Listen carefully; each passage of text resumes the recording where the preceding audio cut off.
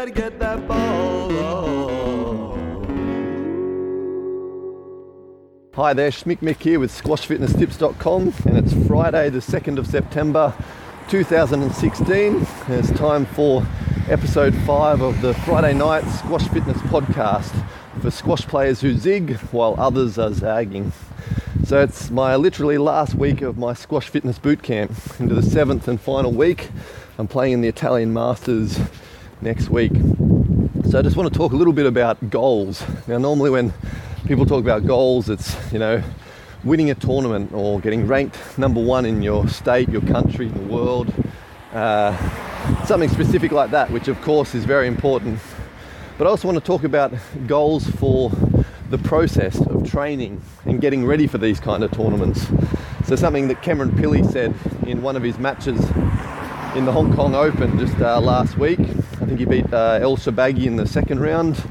And in the post-match interview, he was talking about he's not worrying too much or putting too much attention on the result or trying to win. He's more focusing on the process, lowering expectations, and then going out being relaxed as he plays.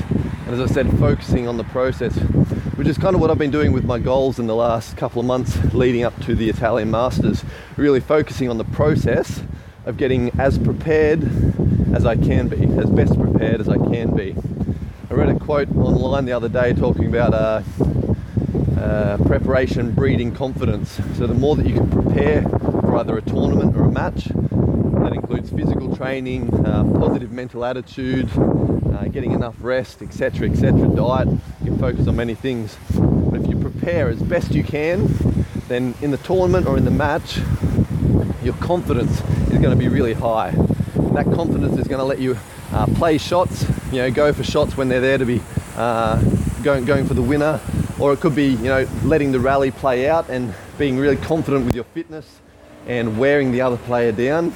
But having that preparation really to give yourself confidence and play well in the match.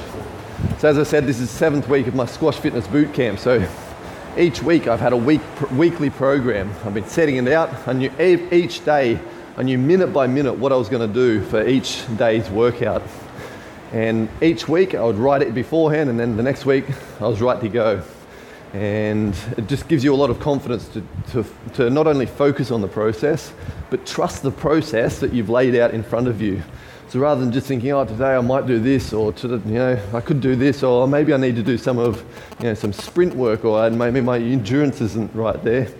If you've got a plan laid out for you, whether it's a 7-week Squash Fitness Bootcamp, whether it's a 1-day workout, but knowing exactly what you're going to do, and then not only being able to do that in the workout or during the week or in the 7 weeks itself, but having that mental focus before you do it. So seeing yourself do it, imagining yourself doing it. And that's really going to let you do it with a lot of focus when you actually physically get there and do it.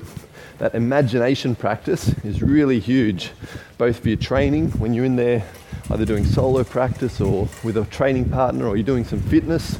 So fitness, for example, imagination practice would be imagining yourself doing it before you do it, feeling yourself powerful as you do it, feeling yourself quick as you do it if you're doing speed work. Anything like that where you can just really imagine yourself doing it almost or pretty much perfectly. You can see yourself doing it. And then when you're actually doing it, maybe it won't be perfect. Of course, you go through a process of making a few mistakes or refining what you're doing. But having that imagination practice beforehand is really going to focus your efforts on the court, down on the beach if you're doing some sprint work, whatever you're doing. Again, the goals for maybe a tournament, winning a tournament, reaching the semi-final, being ranked number 1 in your area, ranked number 1 in your country, your continent, whatever it is, that is important. And of course, it needs to be specific goals. They need to be measurable. So it's really good to put a time date on them, or a specific time by which you're going to achieve the goal. They need to be attainable. Of course, it needs to be realistic.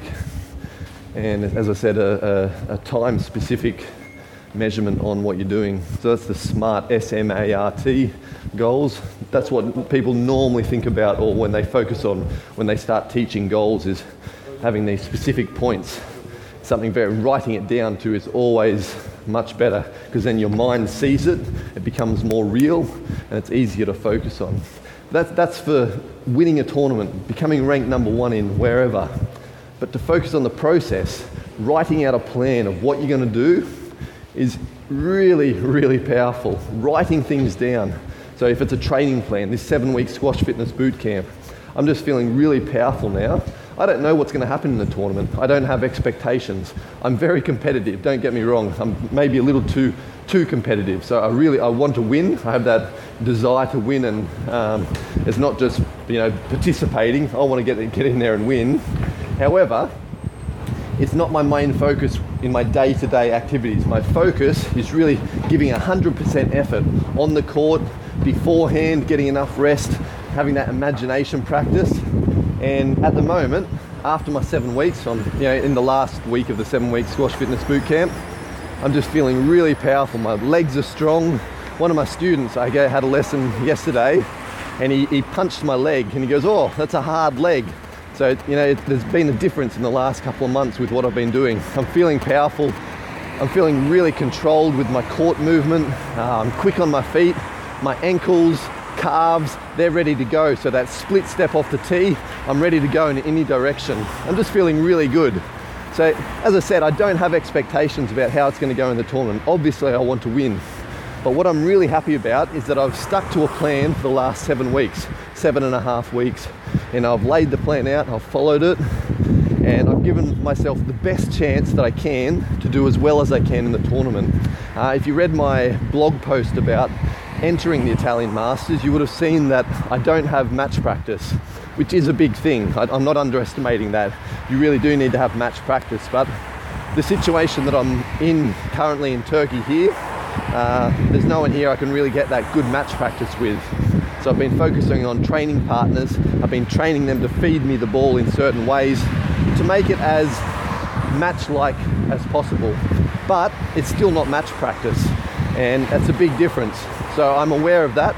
I'm lacking in match practice. However, I've given myself the best opportunity to do as best as I can within the circumstances that I've found myself in. So I'm ready to go. Tonight's going to be a really hard workout. It's 9 o'clock, so I'm going to do about 45 minutes of solo practice and then a hard 30-minute session.